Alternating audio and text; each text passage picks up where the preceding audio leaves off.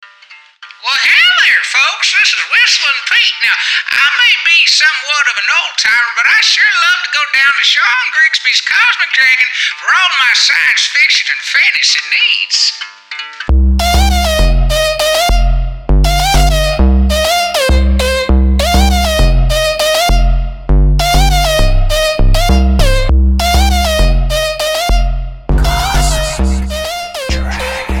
Yeah, it's Cosmic Dragon. This is Sean Grigsby. How's it going? What'd you think of that intro? I'm going to be throwing stuff up here, some new things at you, like Ninja Stars. Anyway, welcome to Cosmic Dragon. Today we are going to be talking to Hayley Stone. She's written a lot of books. We'll get into that. There's Machinations. There's Make Me No Grave, the weird Western novel. It's a bunch of great stuff. I really enjoyed it. I read the Western one. And we talk about all kinds of cool stuff. But before we jump into that, as I always do, I do want to let you know about my books. Again, my name is Sean Grigsby. How's it going? I wrote Smoke Eaters, which is about firefighters versus dragons in the future. The sequel to that is Ash Kickers. That comes out in July 9th in the U.S. Both of those are from Angry Robot Books. Now, also from Angry Robot is my standalone novel, Daughters of Forgotten Light. If you like kick-ass, strong women in your fiction, this is the book for you. Enough about me. Let's jump into our interview. Pretty tough, and I know I'd be like on the Wikipedia all the time, like, okay, is this actually a thing, or did I just make that up in fan fiction years ago? Wikipedia. Of course that's what they call it. Why didn't I? Yep. That just totally That's makes the Star sense. Wars version. That's awesome. I noticed that. How long have you been doing Shoot. this? Because it seems like you just started it, Basically, right? I want to say like my first interview was Jeanette Ung, who wrote Under the Pendulum Sun with Angry Robot. Right, And that, right. I want to say, was in October or September, October, somewhere around there of 2017. Okay, so you've been About doing a it for a while year now. and a half, I want to say. So, but still, compared to like podcast chronology, that's not very, very long. But they say if you do at least 14 episodes, you're set. Most podcasts that don't go anywhere, they don't get past 14 episodes.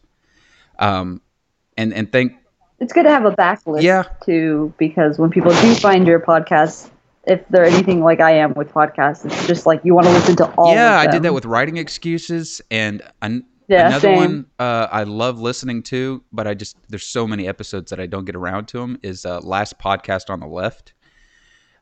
It's a true crime podcast, but it's not like the whole like in 1967. You know, it wasn't. It's not. It's all. It's very funny.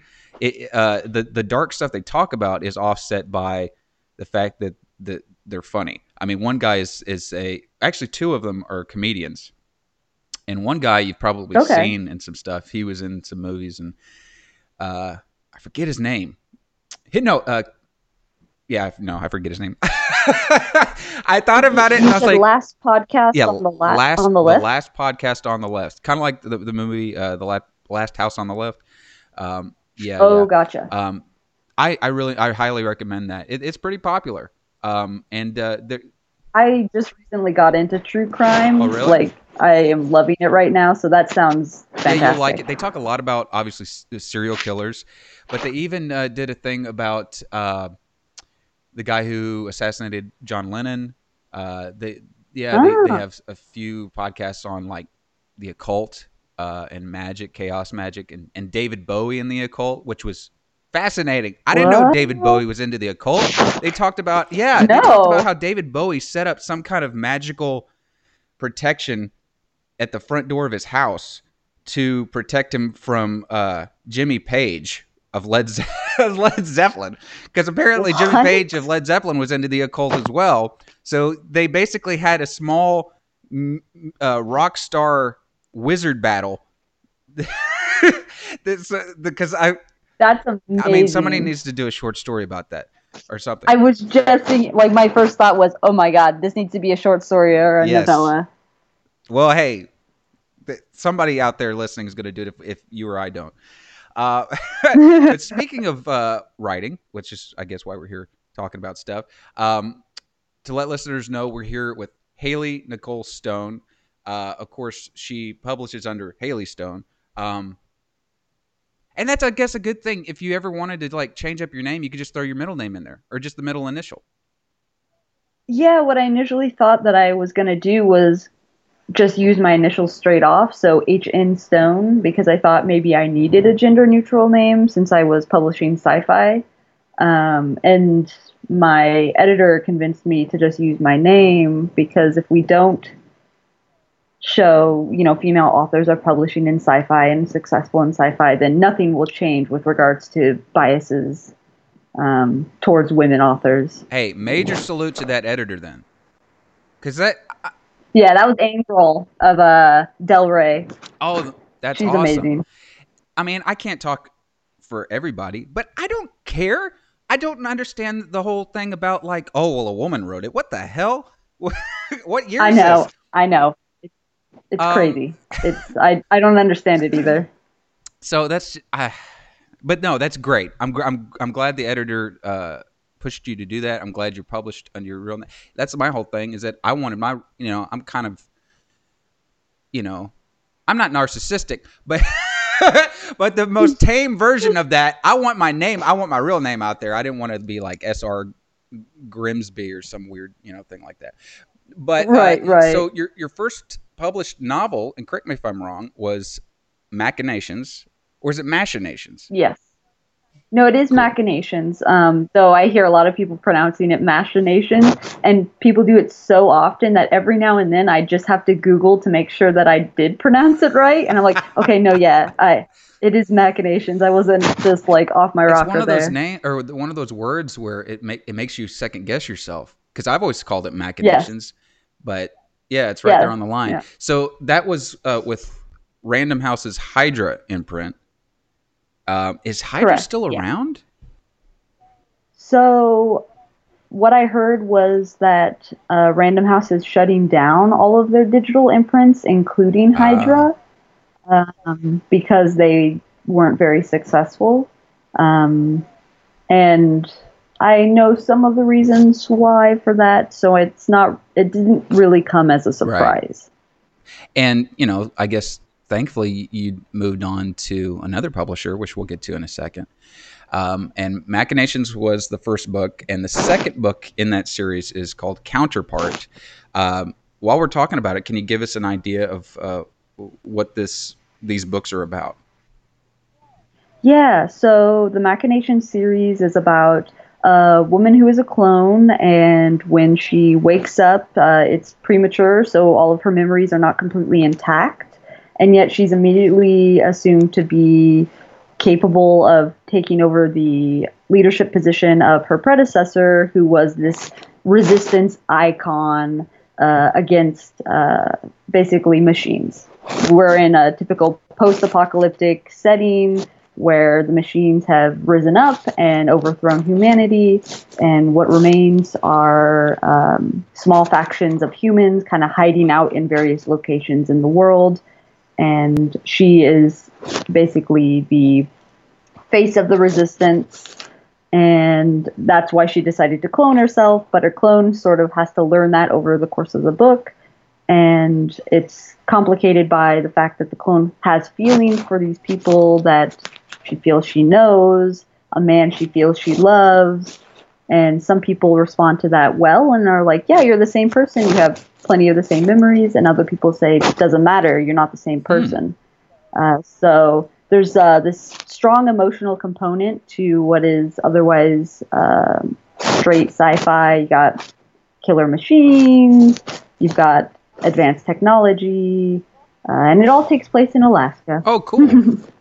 Had you lived in Alaska at all, or you just decided to put it there? I just decided to put it there. It was kind of an ongoing gag that I have, where I said if there was ever a zombie apocalypse, we'd go to the north because the ice and the cold would slow down the zombies. Right. And then when I went with machines, I was like, well, the machines have like hydraulic systems, and so the cold could start to like slow those down. So it kind of makes sense that if you were trying to hide from machines, you would go to isolated locations in the world that are difficult for them to access, such as Alaska. I read a book called Robopocalypse, and Yes. and a part of that was in Alaska as well. So that kind of makes sense. It just makes sense. So what I'm hearing is that the Machinations books is basically a woman, John Connor, who's been cloned. So you got the Terminator thing, you got the clone thing, and then your third novel is with Aethon Books, and that is one I've actually read, and it's called Make Me No Grave. It's a Weird West novel. I'm going to let you tell the people what it's about, and then we can kind of discuss, because I love this book. I loved it. Oh, thank you.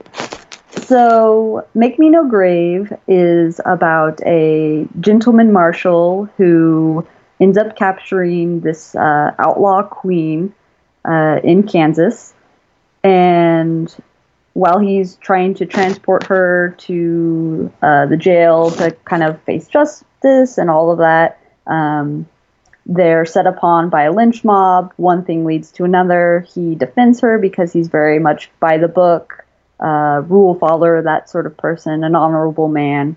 And he ends up saving her, and she ends up saving him back through some magic. And so it's kind of a story about two people on opposing alignments being forced to work together. Think 3:10 to Yuma if Dan Evans was transporting like someone like Rogue from the X-Men is the best way I can describe it. That's a pretty good description. Yeah, that's totally a great description. Because obviously this is a Western, but it's not your typical Western because, as the cover says, it's a Weird West novel because she has powers, and I don't want to give any spoilers away.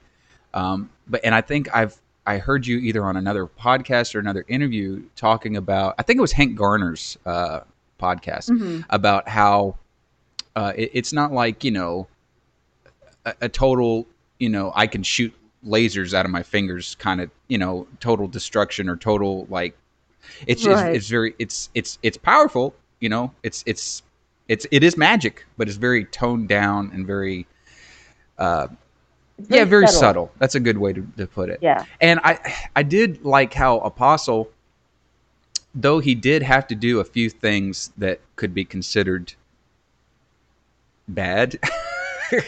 No, he does things that are not straight white hat. But he feels bad about it. But I never felt like he changed as a person. I don't think he ever, like, part of me, just because that's the type of writer I am, and I like making people just say fuck it and do what they have to do.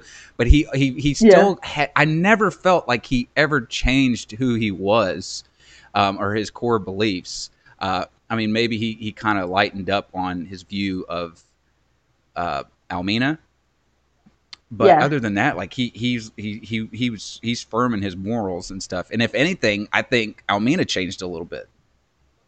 Oh yeah, Almina changes a lot, and really the story is her story.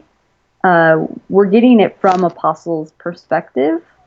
But she's the character that really drives the story and the action, and she's really the character who changes the most.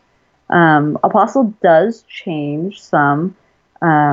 He sees the world in a very black and white way in the beginning, and over the course of the novel, he kind of understands that there is more gray area to move. Sometimes good people do bad things. Sometimes bad people do good things. It's that sort of thing. Right. And sorry, I lost my train of thought. I go back there and I edit stuff. But I was just looking at the cover and I was thinking, what drew you to wanting to write a Western? Did it just kind of because I know for me it just kind of popped in my head and wouldn't let me alone. That's pretty much. That was pretty much my experience as well. I was actually working on a one-page creative writing assignment for my class back when I was in college, and Apostle's voice that came to me, and the setting was Western.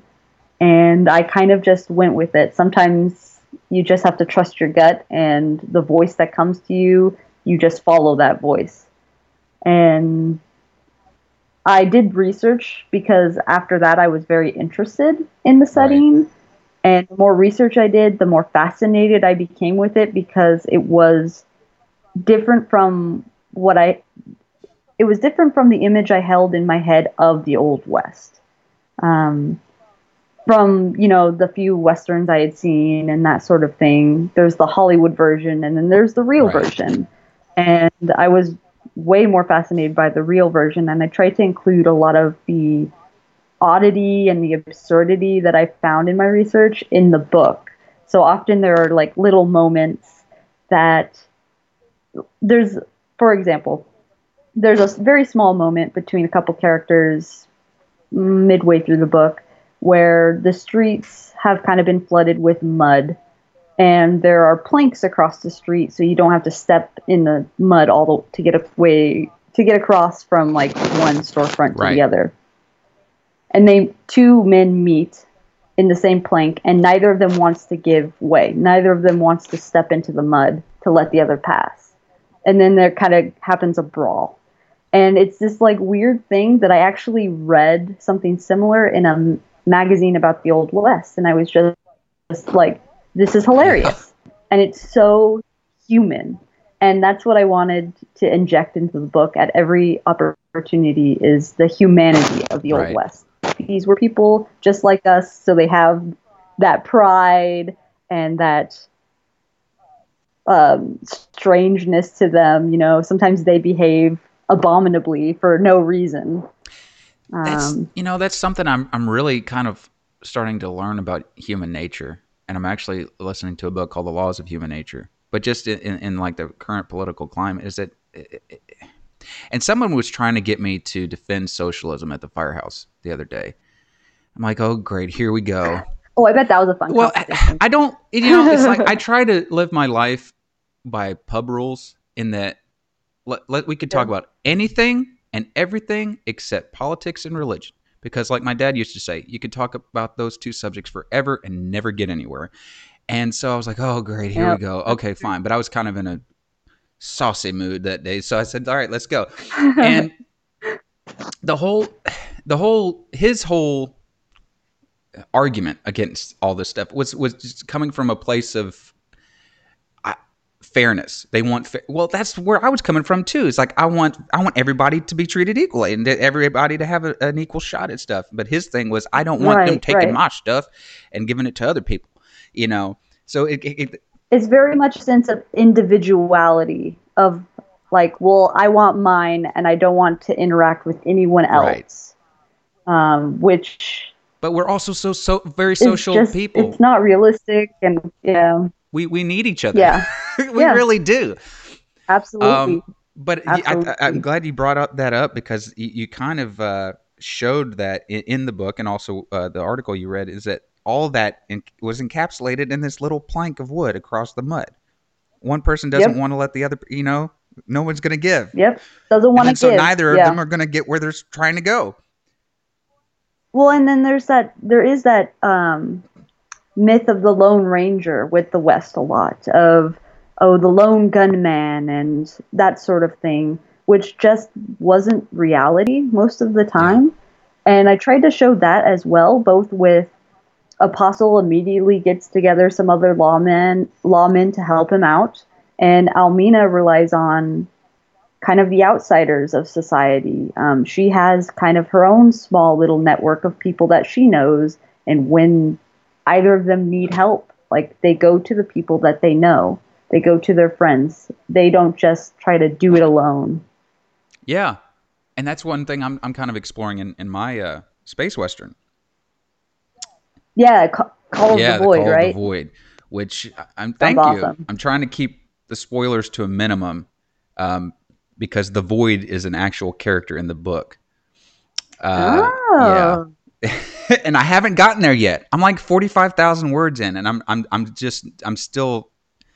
You're still finding your way. The thing that people talk about my books is that fast paced, and I finished it in 2 days, and that's great. I love that. I love books where I could finish that. But I was like, you know what? I'm going to really slow things down. I'm going to build tension so much that when it finally pops, then things, and then it's Yeah. people jumping in their seats, hopefully, because it's a revenge fantasy. And Yeah, it's right. and basically everything that Apostle Richardson was. The main character. The whole thing was they're coming from another planet, and I haven't revealed this yet, but they were a freedom fighter on this planet because they were experimented on. This planet was basically a bunch of mad scientists that collect this lost race called Salfirians and experimented on them, and that they do all kinds of weird things. Basically, also the Void is a car that eats people. And that's very, very simplified version of what it's really going to be. That sounds awesome, though. So I remember you like initially mentioning that you were going to do a space western, and I'm just like sliding into your comments like, I heard that you're doing something western. yeah, and the horses in the book are actually more like lizards. I call them hipposaurs because savra is Greek for lizard, and hippo is obviously Greek for horse, so it's a horse lizard. Okay. And so that's fun. I immediately got that image in my head, and I'm like, yeah, I'm here for this. And yeah, I'm having fun with it. It's just I'm throwing all kinds of weird stuff in it, but it's purely at its core, it's a western. And some stuff that you kind of talk about is, people who are trying to be good. They're trying to and the other character is a guy named Marley Smith who ran with this gang. And he gave that life up, and then they find him and they want him to join back up. So he's like, I've had this peaceful life. It's kind of like Unforgiven. I love Unforgiven. It's one of my favorite Westerns. Okay. And he's trying not to give back into violence, but so is his neighbor, who Job and Tilly. It's actually, which I'm going to get some sensitivity readers for, but the basic premise of who these people are is that they swap from one person, one seemingly a gender, to another every month. And the only, Oh, interesting. so one's called Job and the other's Tilly, but the only way they can communicate with each other is through a diary to let each other know. And they have no memory. Like, it's not like they're sitting back in the mind and watching the other. They call each other others. So Job says, my other is Tilly, and Tilly says, my other is Job. And they have no memory of or anything. So the only way they know what happened while the other was. That reminds me of a story, but I can't think of who it was by. I want to say it definitely makes me think of like Ursula K. Le Guin's work. That's what, yeah. Some of her work with gender. Yeah, and I'm kind of going for that, which I haven't read a lot of Le Guin, but that keeps coming to my mind. Is that this feels like a Le Guin type story? So I think Cameron Hurley also has a character in her. God's I think War? It's in Mirror Empire. Oh, it's Mirror Empire. No, I think it's Mirror Empire. Mirror Empire that has some gender fluidity. Yes, because they can, and I forget if it's conscious and they can choose, or if it's unconscious. But I remember that. Yeah, it's been a while since I read the first two, and I talked to her some. We have a Angry Robot Authors Slack, and and the third one's coming out soon. She just had to clean it up a little bit, I guess, and get everything right. Yeah, I'm reading The Light Brigade right now, and it's just blowing me away. She's one of my favorite authors, so I'm not surprised, but she's definitely leveling up. Oh, yeah. I love Cameron Hurley's work. And I've been compared to her. Daughters was compared to Cameron. And that was a high honor. Praise. Yeah, I was like, what? Yeah, thank you. Yeah. But let's we went way off on a tangent there. But let's talk about your journey as a writer, because everybody gets published a different way. So, did you first get an agent for Machinations, and also how many books had you written before Machinations? So before Machinations, I'd written, let's see, 4 books. 3 of them I had not finished. I had written them during NaNoWriMo, which is National Novel Writing Month. So about 50,000 words in a month. That's the premise of the challenge. And so I'd hit that 50,000 and be like, great, I'm done because this is garbage and I don't want to write any more of it. But then the 4th book that I did, and the last time I actually won Nano, I wrote the whole thing in a month. It ended up being 72,000 words. It was a young adult zombie novel. Oh, wow. And that was the first book I ever actually finished.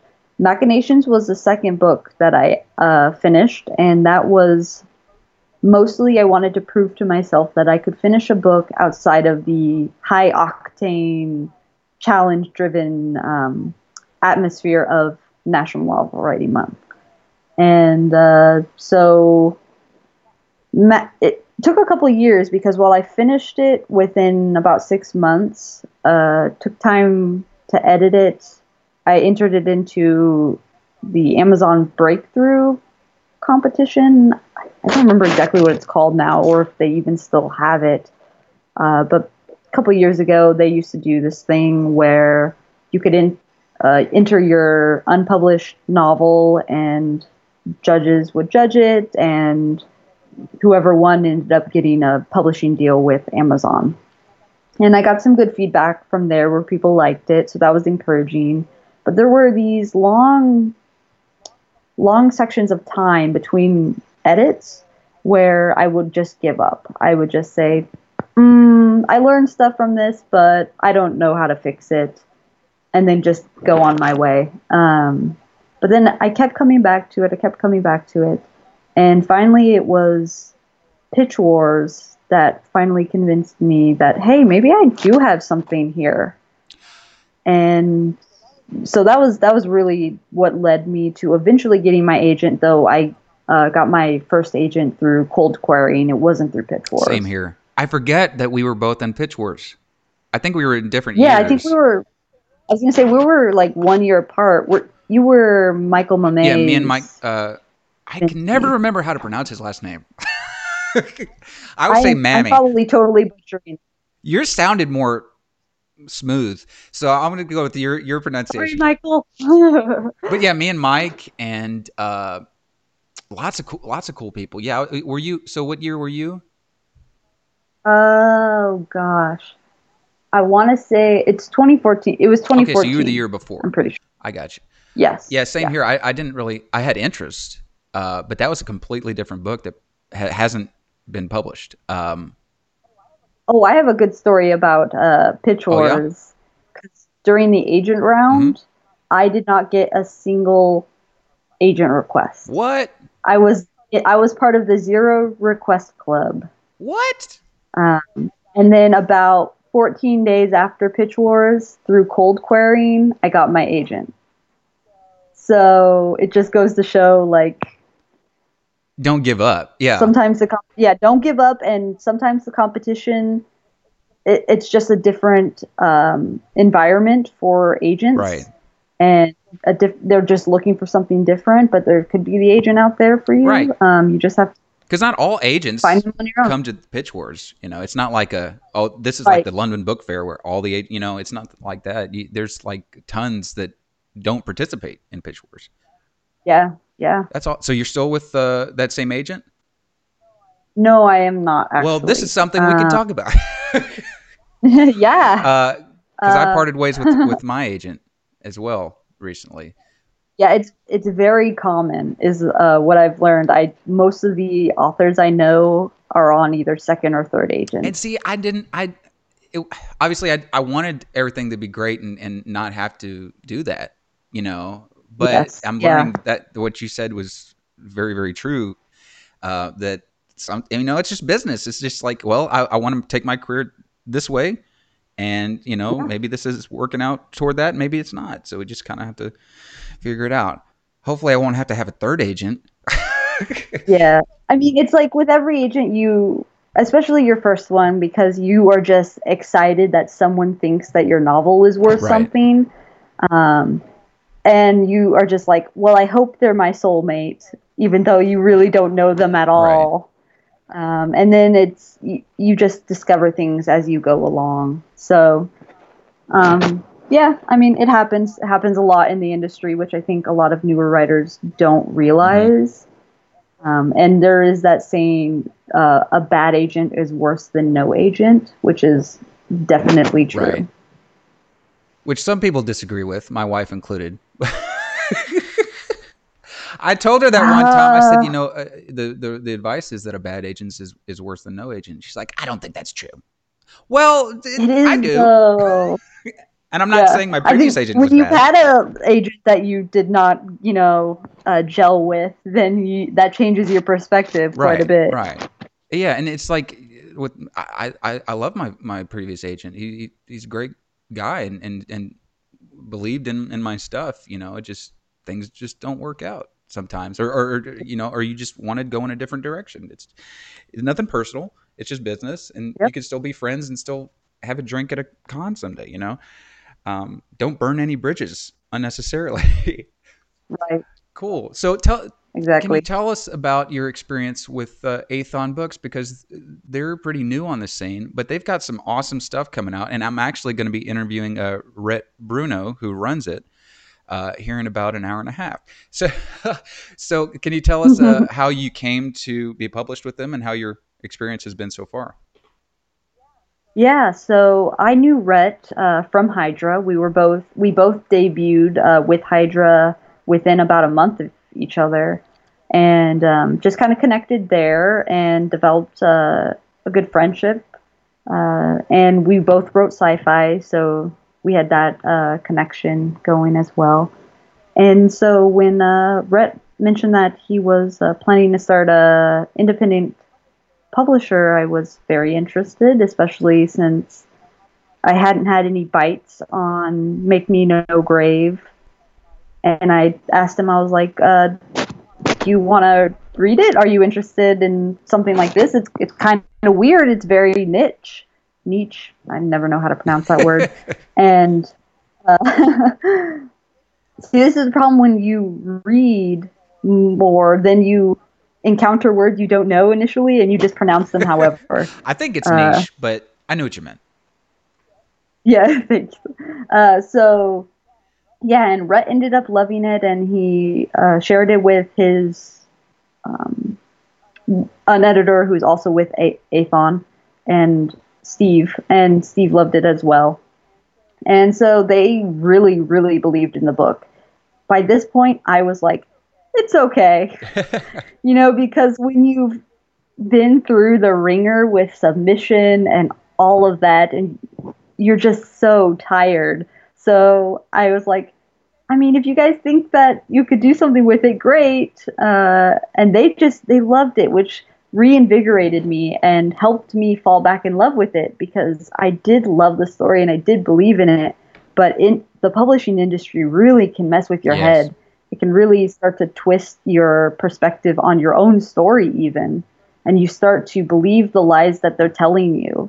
I was just talking about this on Twitter the other day, about how publishers will sometimes say, oh, we don't know how to sell this. And you immediately take that as, oh, because it's bad. Right, which isn't true necessarily. Yeah. It's not necessarily true at all. It's just, usually it means we haven't tried to sell this before, or we tried to sell this years and years and years ago, and one of them flopped. So we haven't bought any since. And I won't name the publisher, but when we had Smoke Eaters out on submission, and Daughters was still out on submission as well, an editor came back passing on Smoke Eaters by saying that he wasn't sure that people would be interested in reading about a 60-year-old protagonist. And that just confused the hell out of me. Yep. That's why you're passing? It's like, I could take another reason. If you just... Some good old ageism. I guess that's the worst thing you could have said. If you... Yeah. I appreciate the honesty, I guess. It's not your writing. It's not your dialogue. It's not the plot. It's And yeah, it's ageism. Like, yeah. and that's what I mean. Diverse authors face that all the time with, Oh, own yes. voices. It's just ridiculous. Like, oh, well, because you have a person of color in the lead, we're not sure we can sell this. Well, that's Right. garbage. Like, straight up, that's garbage. And people even told me, they're Um, like, I love that you chose to do an older protagonist, because most yeah, people. I mean, that's the thing. Everybody's like the young, that's just so cliche. I didn't want to do that. yeah. So yeah, Steve's actually gonna be on the interview with Rhett too. So we're gonna talk. We can. Haley, you're getting a bonus because we'll talk about Make Me No Grave on that interview too. So you're Oh, basically getting Steve 2 is episodes. always the best about that too. He always has the nicest things to say about the Yeah. book. You'll probably get some of that. By the way, one question I forgot to ask you is, did you read any other westerns either after or before you wrote Make Me No Grave, to kind of, because I read your book to kind of get a sense and kind of get myself into that western mode. Well, that makes me incredibly happy to hear. So, I guess the short answer would be no.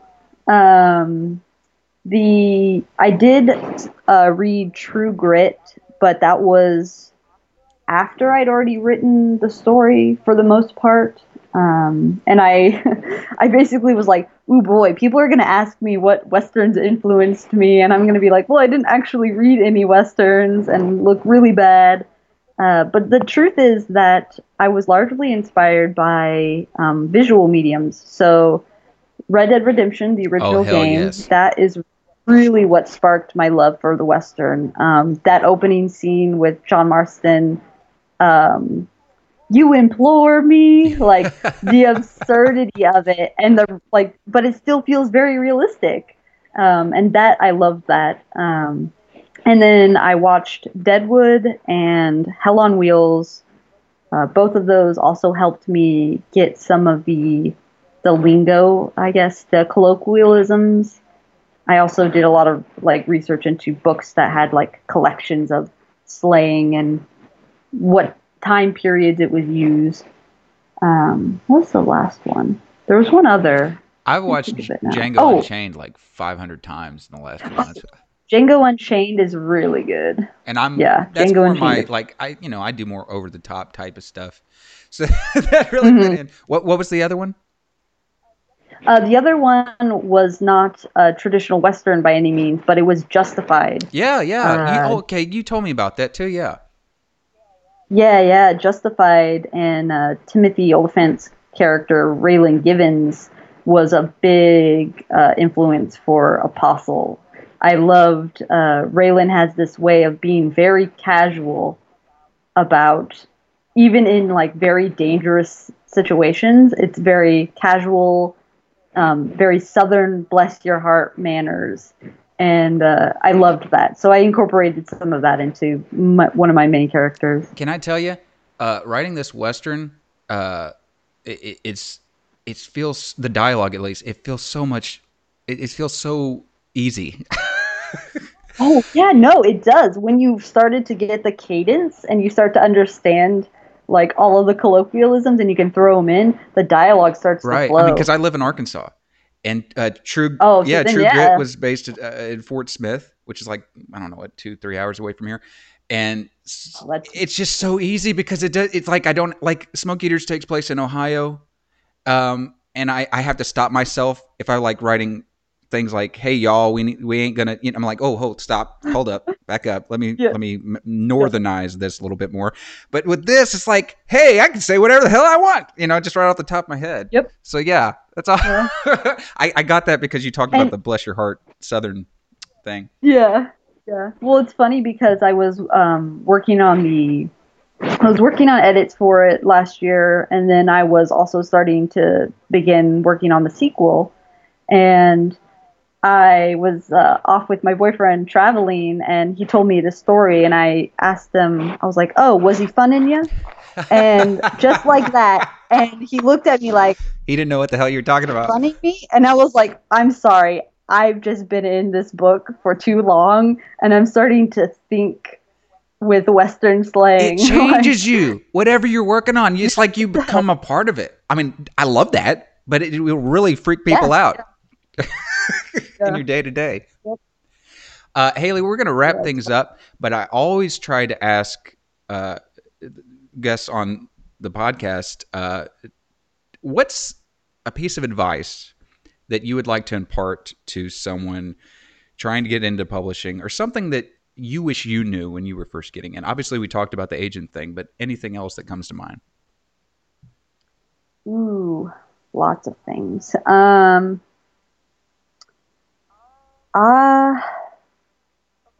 Okay, I would say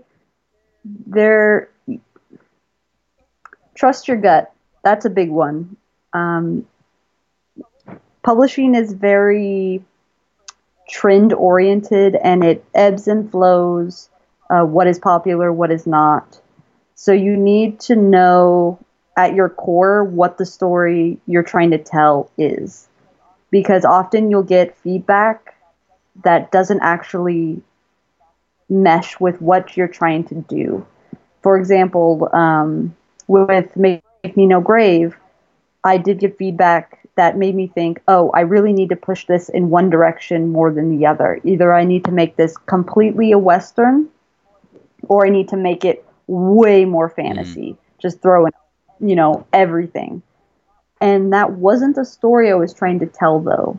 The story I was trying to tell was much more grounded in realism, with that subtle magic of maybe this could have happened, and the fact that the magic exists, but it is not the defining trait of these characters. Right. It influences their lives, but it is not everything that they are.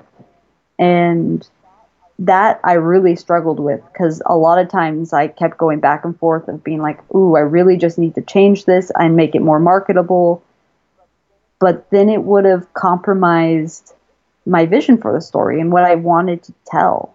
So that is probably my advice, is kind of learning how to take a critique and understand when it's going to benefit the story that you're telling versus it's not relevant. Right. It might be a perfectly legitimate critique, and you definitely want to take advice that is relevant. If someone's telling you, if you're getting the same advice from multiple people, that's definitely something to look at. No need to be prideful about it, but that's a little bit different than people wanting the story to be something that it is not. I hate when people do that. When you see certain reviews and it's like, I wish that this would have done that. It's like, well, this isn't the story. Go read something else. Exactly. I'm sorry. I mean, that happened with Machinations. A lot of the reviews for Machinations, they thought it was going to be this really hard sci-fi. And there is a lot of emotion in it. There's a lot of identity crisis and that sort of thing. And some people really didn't like that at all. And they were hoping for a different book. And so they rated it a lot lower because it just wasn't the book they thought they were getting, which is kind of a marketing issue more than anything. Yeah. And I don't know. And maybe it's because I'm a writer myself. But if I don't like a book, I don't review it. I don't review it. Same. What is the point? Yeah. I will maybe give it I don't really give books lower than 3 stars generally, because 3 stars is like, I liked it. It was fine. Anything lower than that, I typically just don't star it at all. Just because it's, it just wasn't the book for me. Unless there's something like clearly offensive or something in that nature that I feel like, I need to warn other readers about this, then I just stay silent on it. Oh man, Daughters of Forgotten Light is a huge litmus test, I guess, for people who want to read me. That's actually on my to-read list. I'm really looking forward to it, especially since you said that people are comparing it to Cameron Hurley. I'm like, ooh, bump that up a little Actually, bit more. One of the characters in the book is, her name's Hurley Girly, which may have been, I can't say one way or the other. Was that intentional? It may be a tip of the hat. I don't know. I'm not going to say one way or the other. The character's nothing like Cameron. I just thought that sounds like a good name, so I just kind of used it. But yeah, people they either absolutely love it. It's changed their life, and they were crying at the end, or rude, like totally like hell yes, or not. And you can look at the actual Amazon reviews. There are no 3-star reviews. It is completely split. So in a way, I'm kind of proud of that. Well, that to me, I feel like you did your job then. If it's completely split, then it's just a love it or hate it book.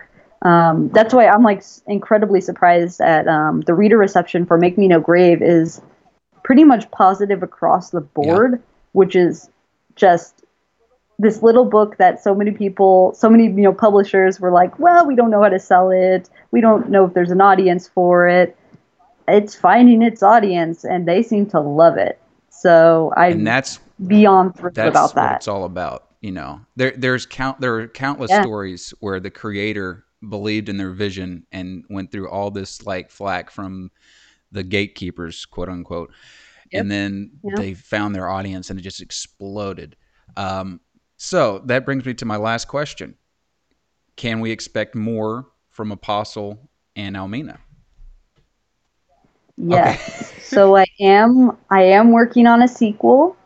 I originally envisioned the story as being a duology, so 2 books. I did have an idea for a third one, but I'm kind of feeling like it would be better as a novella, so I might do that instead. But we're definitely getting a sequel. Awesome.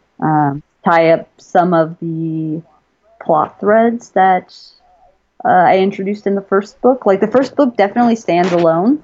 You can read that, be done perfectly happy. The sequel is definitely going to be there for the people who want more and going to dive a little deeper. Awesome. Do you have a title yet that you can share?